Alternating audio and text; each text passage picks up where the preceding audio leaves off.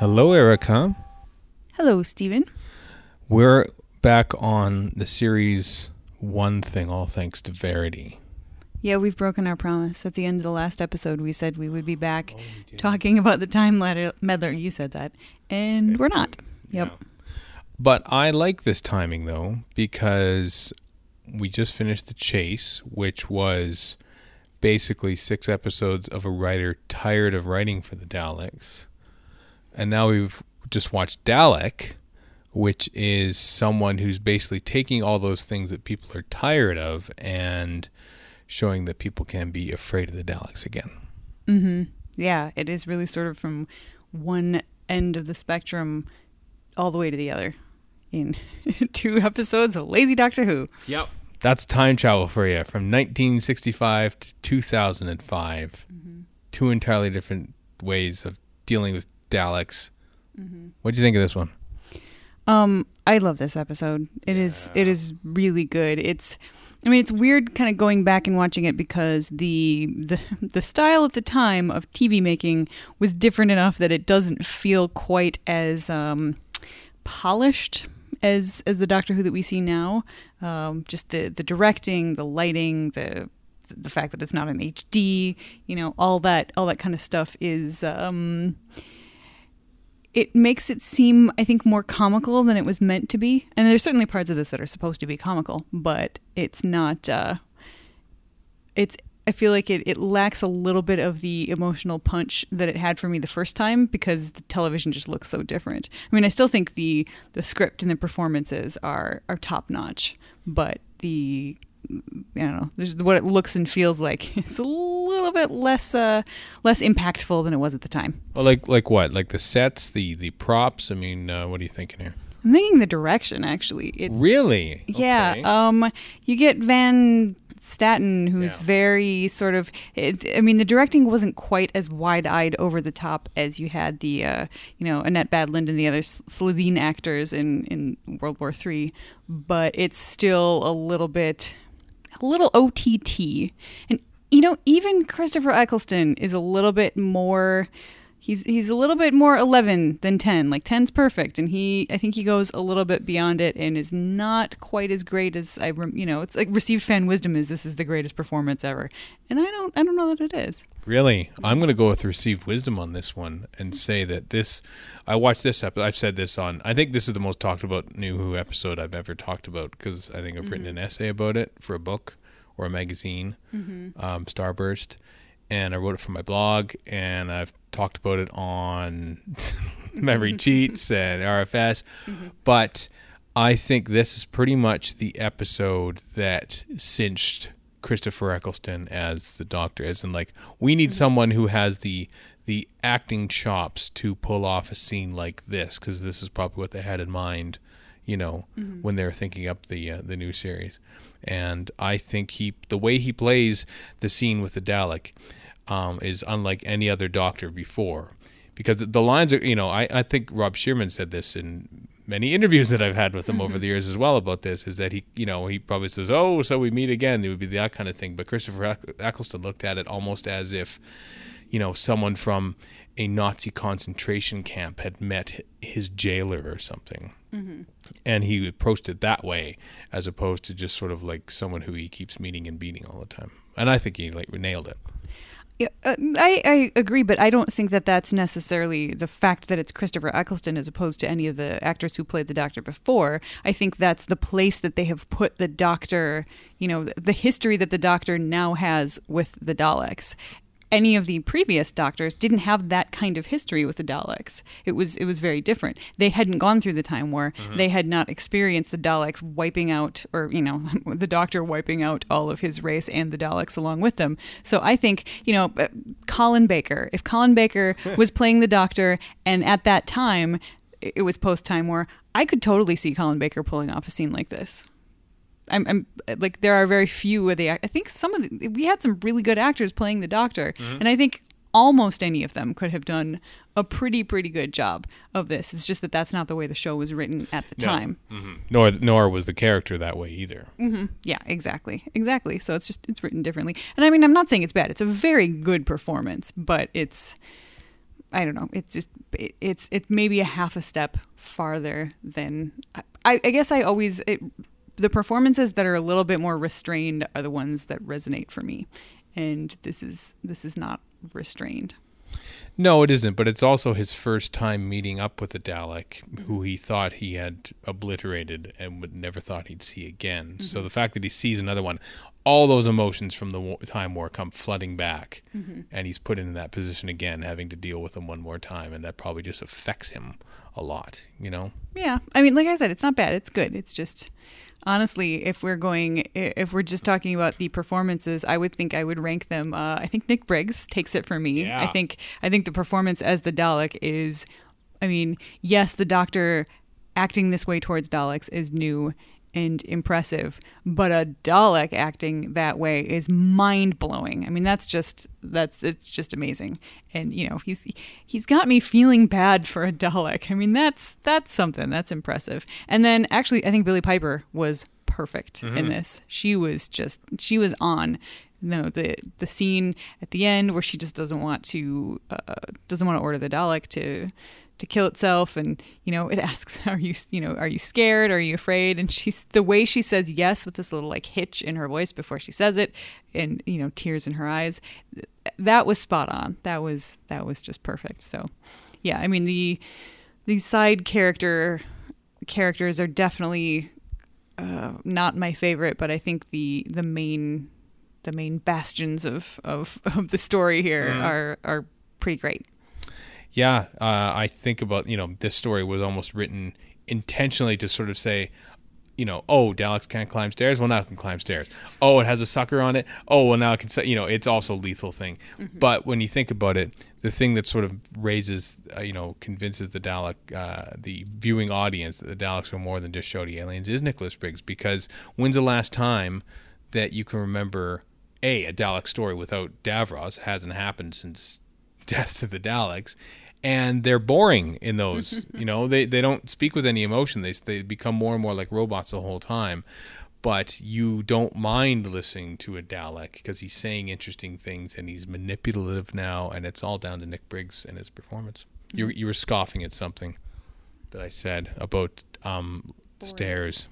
Oh, I was scoffing at the stairs thing because I remember when this came out in the first place and people were losing their minds because the Dalek was floating upstairs. And I'm sitting here going, this is not the first time that happened. That happened in the 1980s, everybody. Yeah. Yes, I was that pedantic nerd. But, you know, yes, it was a cool thing. It was a great moment. But the everybody saying, oh, my God, this has never happened before. I was like, that's not true. That's so not true. Shut up, shut up, shut up. You're wrong. It also happened in Revelation of the Daleks, too. Did it? Yeah. Mm-hmm. Like I said, it happened before. So. I know, but they hadn't seen it, though. That's the thing. And to most viewers, let's face it, you know, I think Remembrance of the Daleks got 5.1 million viewers at most in 1988, opposite Coronation Street, when perhaps it wasn't on its most popular ride. So maybe people didn't see it. And you know, it's like that, we talk about received fan wisdom, it's just sort of that trope that just sort of gets lodged in to the public consciousness. You see them in like political cartoons or Daleks at the foot of the staircase unable to get up. You know, it's not the fans that they're having to convince again, it's the general public that they're trying to win over, and that's why I think they did that. I agree. I just think the general public is wrong.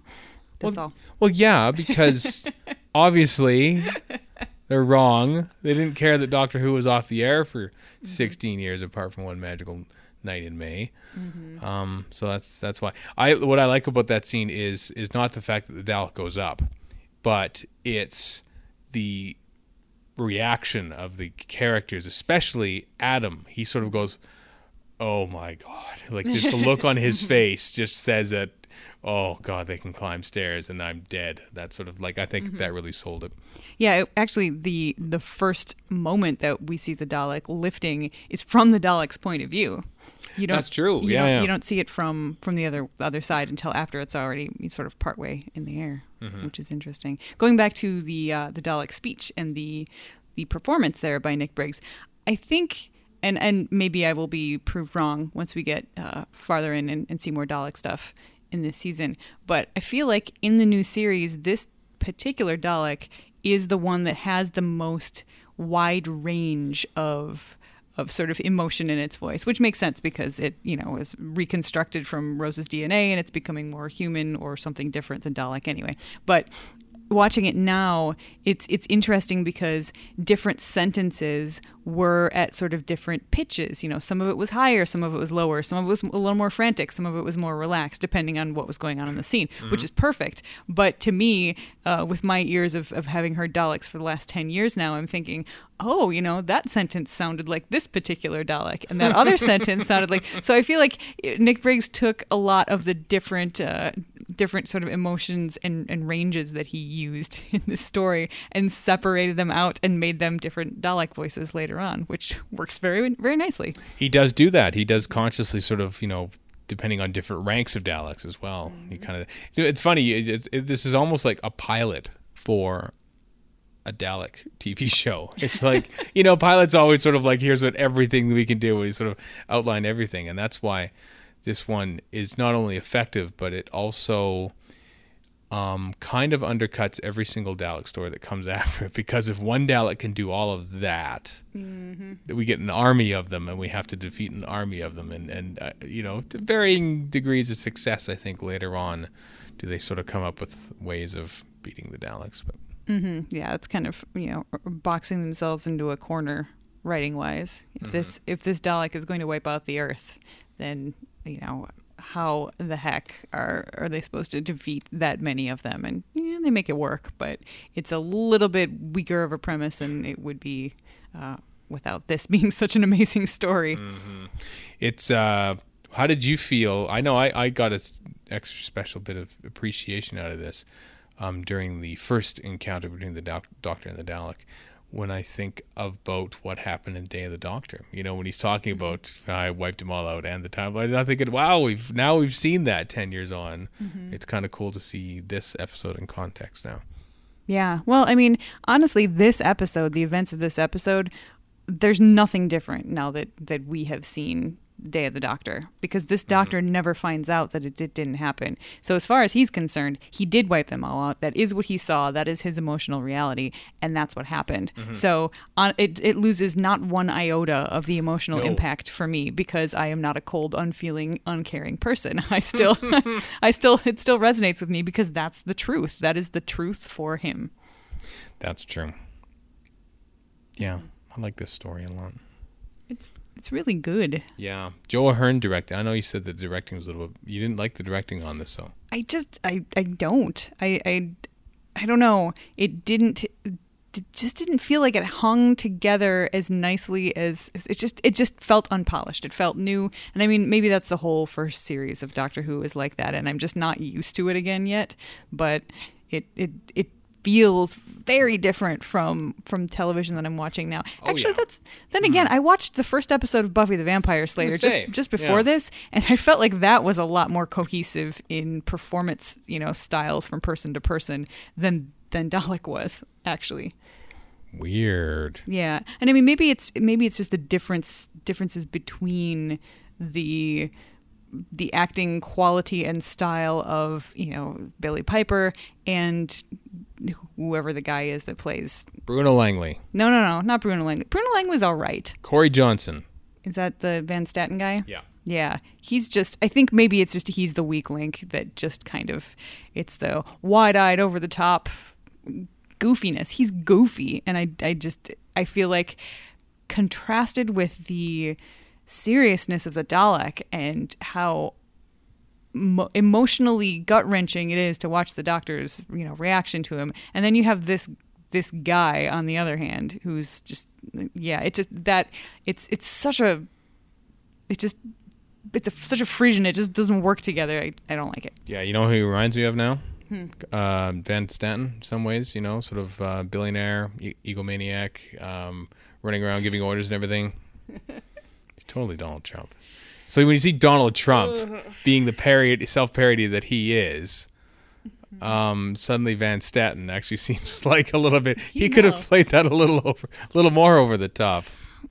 Okay, you make a very good and very awful at the same time point. I hadn't thought of that. Yeah.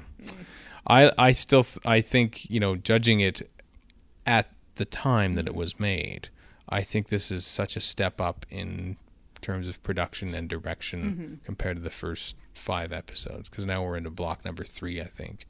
This one on Father's Day, I think, was made at the same time. And I think that's just a huge step up, in my opinion. Now that everyone's sort of got back on track and they can sort of, you can tell they're sort of getting more comfortable with making the TV show now. There's no big giant scenes of padding anymore like there were in some of the earlier episodes because they weren't sure how things would time out. I think this is pretty well-paced episode. That's true. Pacing-wise, it's very, very tight. I kind of found myself thinking a couple of times like, wow, this is cooking along. Like, because I've seen it before. I was like, I know what's coming. And it's just like, wow, it played out pretty tightly. And I do agree that in comparison to the previous episodes, it is definitely a big step up, which I think is part of why this is the point in New Who where I finally kind of got it, sort of clicked together in my head, and I was like, okay, I guess I'm on board now. This is the moment. This is when it happened. Yeah, I think it was that way for a lot of people. And smart of RTD and everyone to put this one midway through the season. It's a little tentpole episode, because I think the BBC wanted them to start off with the Daleks, but it says no, because RTD knew that viewing audiences usually dip down. Let's give them a reason to come back, and this is it. And it worked. All right. So next up is either the long game or the time meddler, depending on which we get to first. I'm leaving all the options open. Yep. Yeah, because we're lazy like that. No planning. No planning at all. But you can hear your thoughts, your further thoughts on Dalek on the next Verity. So not the next Verity, the next Verity, right? Because this is Tuesday night. Correct. Tomorrow there will be an extra about Torchwood. And that. Yep. And then after that, the next week but we're recording it tomorrow. The episode on Dalek, where I'm sure we will cover the shirtless Christopher Eccleston scene in much more detail than we have here. So that's why I didn't even mention it.